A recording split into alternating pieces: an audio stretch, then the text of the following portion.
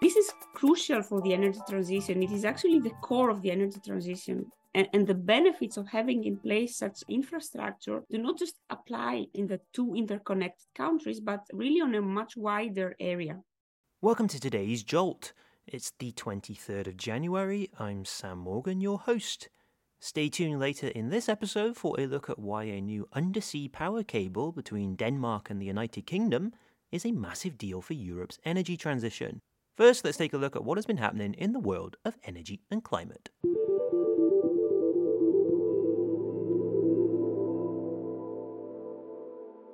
China's voluntary carbon credit market is back after a hiatus of 6 years. Suspended in 2017 because of a lack of interest, the market began trading again yesterday.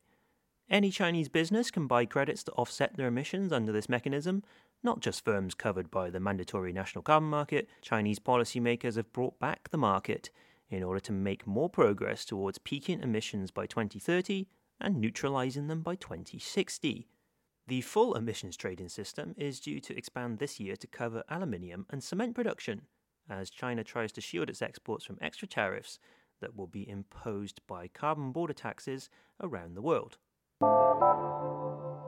The US government has announced that more than $200 million will be invested in clean energy and fertilizer production projects. Funded mostly by the Inflation Reduction Act, the projects include a solar-powered wastewater facility and a fertilizer plant that will produce clean power. The money will benefit projects in 42 states. New York City's sea levels could rise 30 centimeters in the 2030s.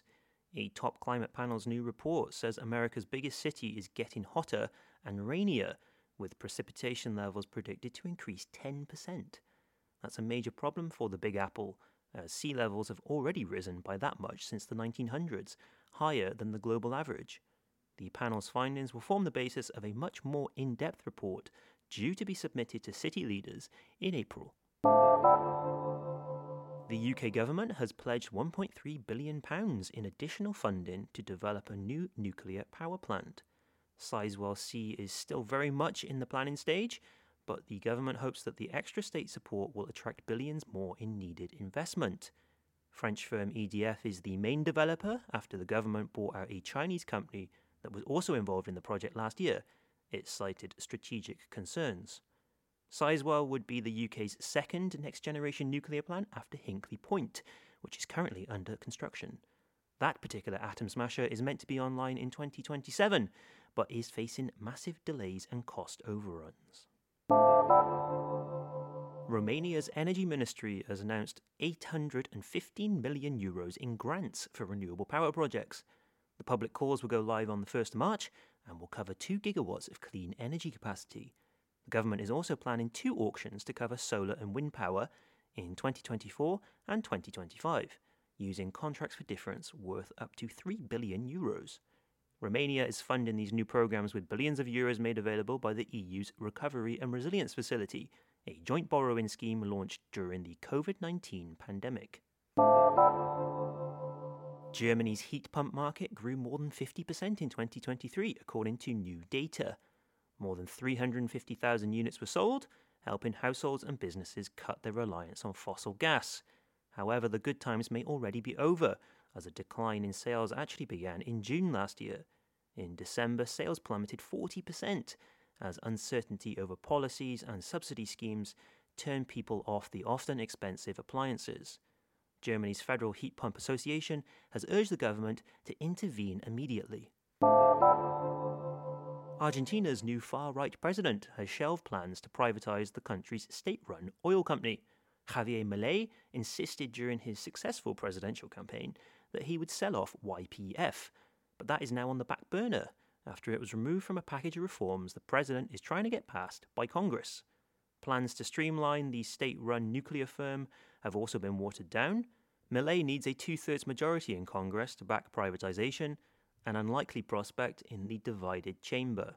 YPF was nationalized way back in 2012, and a recent court case ruled in favor of its investors, who alleged Argentina's government at the time botched the buyout. an appeal is ongoing. And Italy more than doubled its new green power capacity in 2023. Nearly 6 gigawatts was added to the grid, after just 2.7 came online in 2022. Grid operator Terna also revealed that renewables covered nearly 37% of electricity demand, up from 31% in 2022. Gas, coal, and total power consumption all fell, marking significant progress for Italy towards its 2030 target of sourcing two-thirds of power from clean energy. Tune in to the Jolt tomorrow, when I will be looking at how Italy is doing on electric car rollout. It's a less positive story, and I'll tell you why in the episode. That's it for your news updates today. Now, let's get into the story of the moment.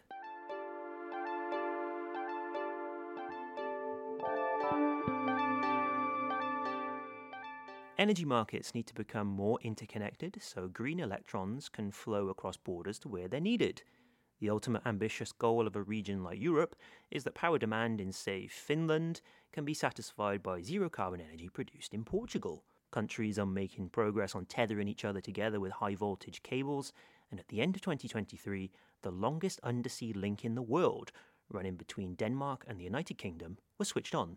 Let's look at what this means for the energy transition.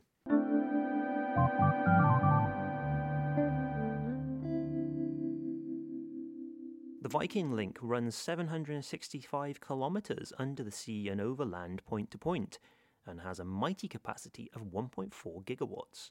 It opens up new markets for Danish and British power, and has been hailed as a big step forward for the energy systems of both countries.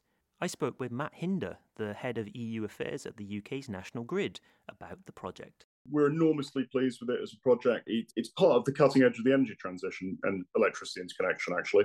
So in terms of the benefit, as we see more and more variable generation renewables being put into the respective UK, Danish, Belgian, Netherlands energy systems, the need to be able to transfer electricity to where it's needed from where it's produced just increases. And subsea interconnection is a key part of that. National Grid Ventures, part of National Grid Group, but our kind of non-regulated business, has been building these interconnectors now for 30 years, in fact. We started off with Interconnexion France-Angleterre, IFA, back in the 80s. And in recent years, we've built connections to Belgium, the Netherlands, France, Norway, and now Denmark. And the more renewable generation we put into the system, the more flexibility we need in the system. When Viking was switched on at the end of 2023, I actually noticed a couple of comments online that suggested the project is flawed, because it connects two countries that get a lot of power from the same resource, offshore wind. I put those concerns to Matt. I mean, the wind is blowing to an extent at the same time, but also, the North Sea is quite a big space as well, so it does vary. Interconnection, particularly between the UK and the continent, is fantastic in this terms. Not least for one really simple reason. Obviously, renewable generation depends on weather systems, but it also depends on time. So the hour difference between the European continent and GB makes a real difference. So actually, when it's a peak demand in Denmark, for example, we're an hour behind in the UK. So actually you can shift that demand.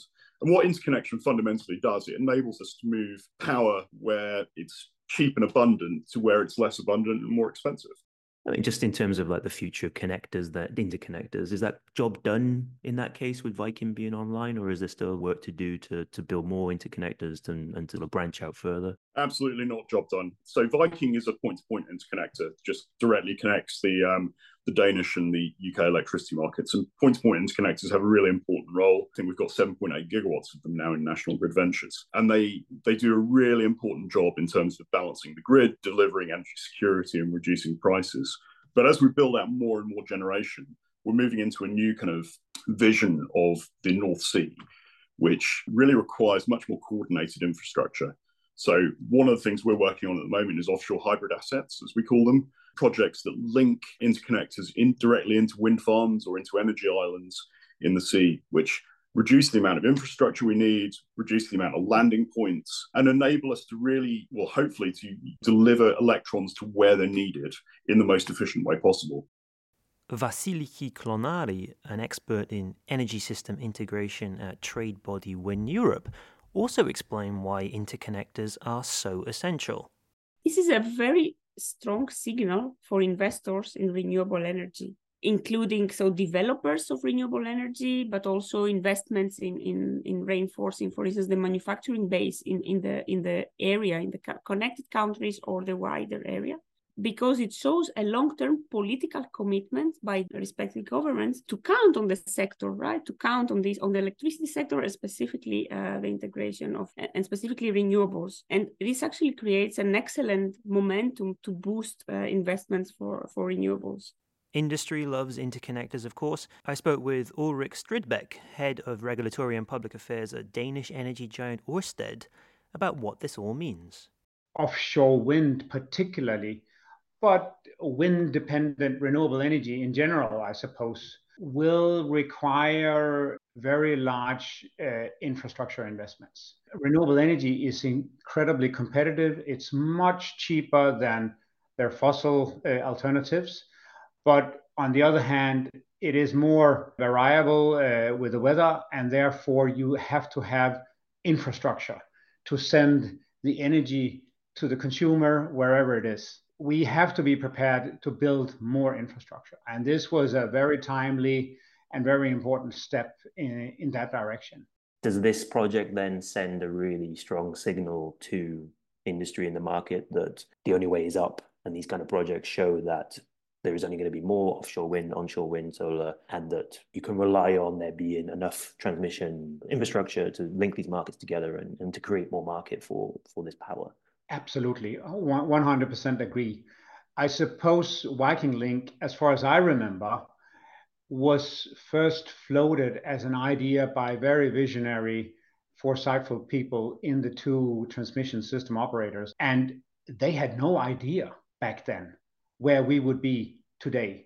So it also underscores that if we are not willing to accept and take risk and accept the uncertainty when making these transmission investments, failing to do the green transformation will be certain. So not doing it because you're afraid of the business case will be a self-fulfilling prophecy almost. So incredibly important that visionary decision makers could take this forward, even if it was in a world of huge uncertainty, and that uncertainty will continue. I also asked Ulrik about hybrid interconnectors and when that kind of project will become more ubiquitous. Does more energy generation need to be built first, or does extra generation rely on the infrastructure coming first? I'm afraid there could be a chicken and egg.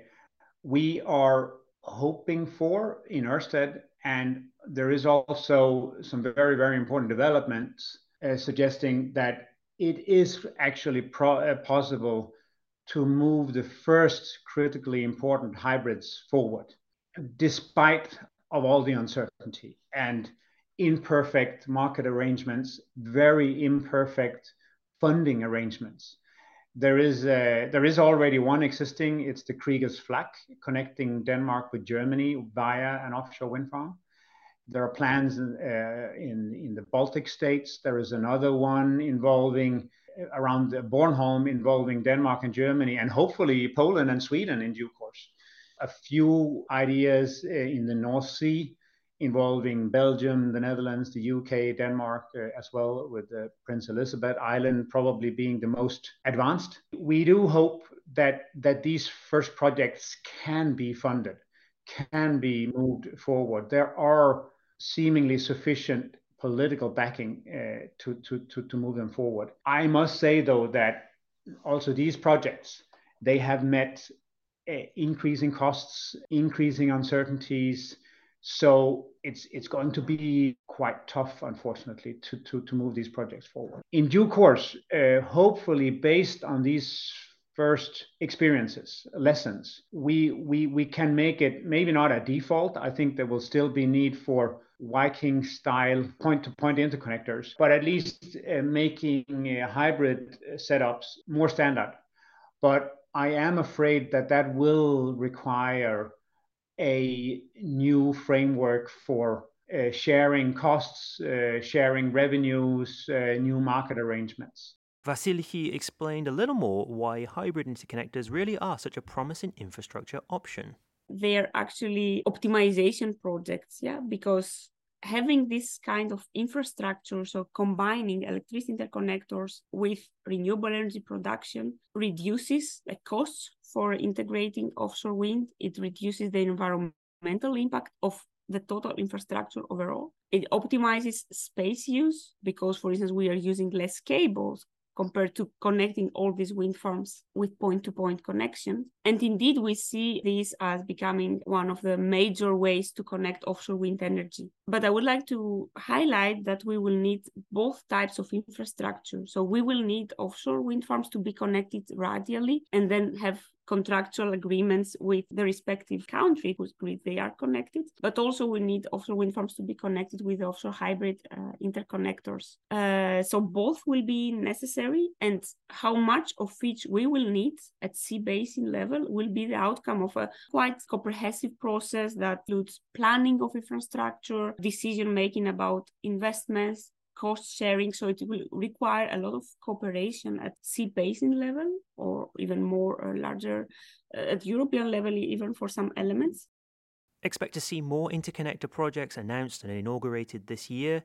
Whether regulators and policymakers will take those brave funding decisions that Ulrich mentioned will be a crucial element of this. Geopolitics don't make things easier, but the energy sector seems to relish a challenge, so let's see what it comes up with.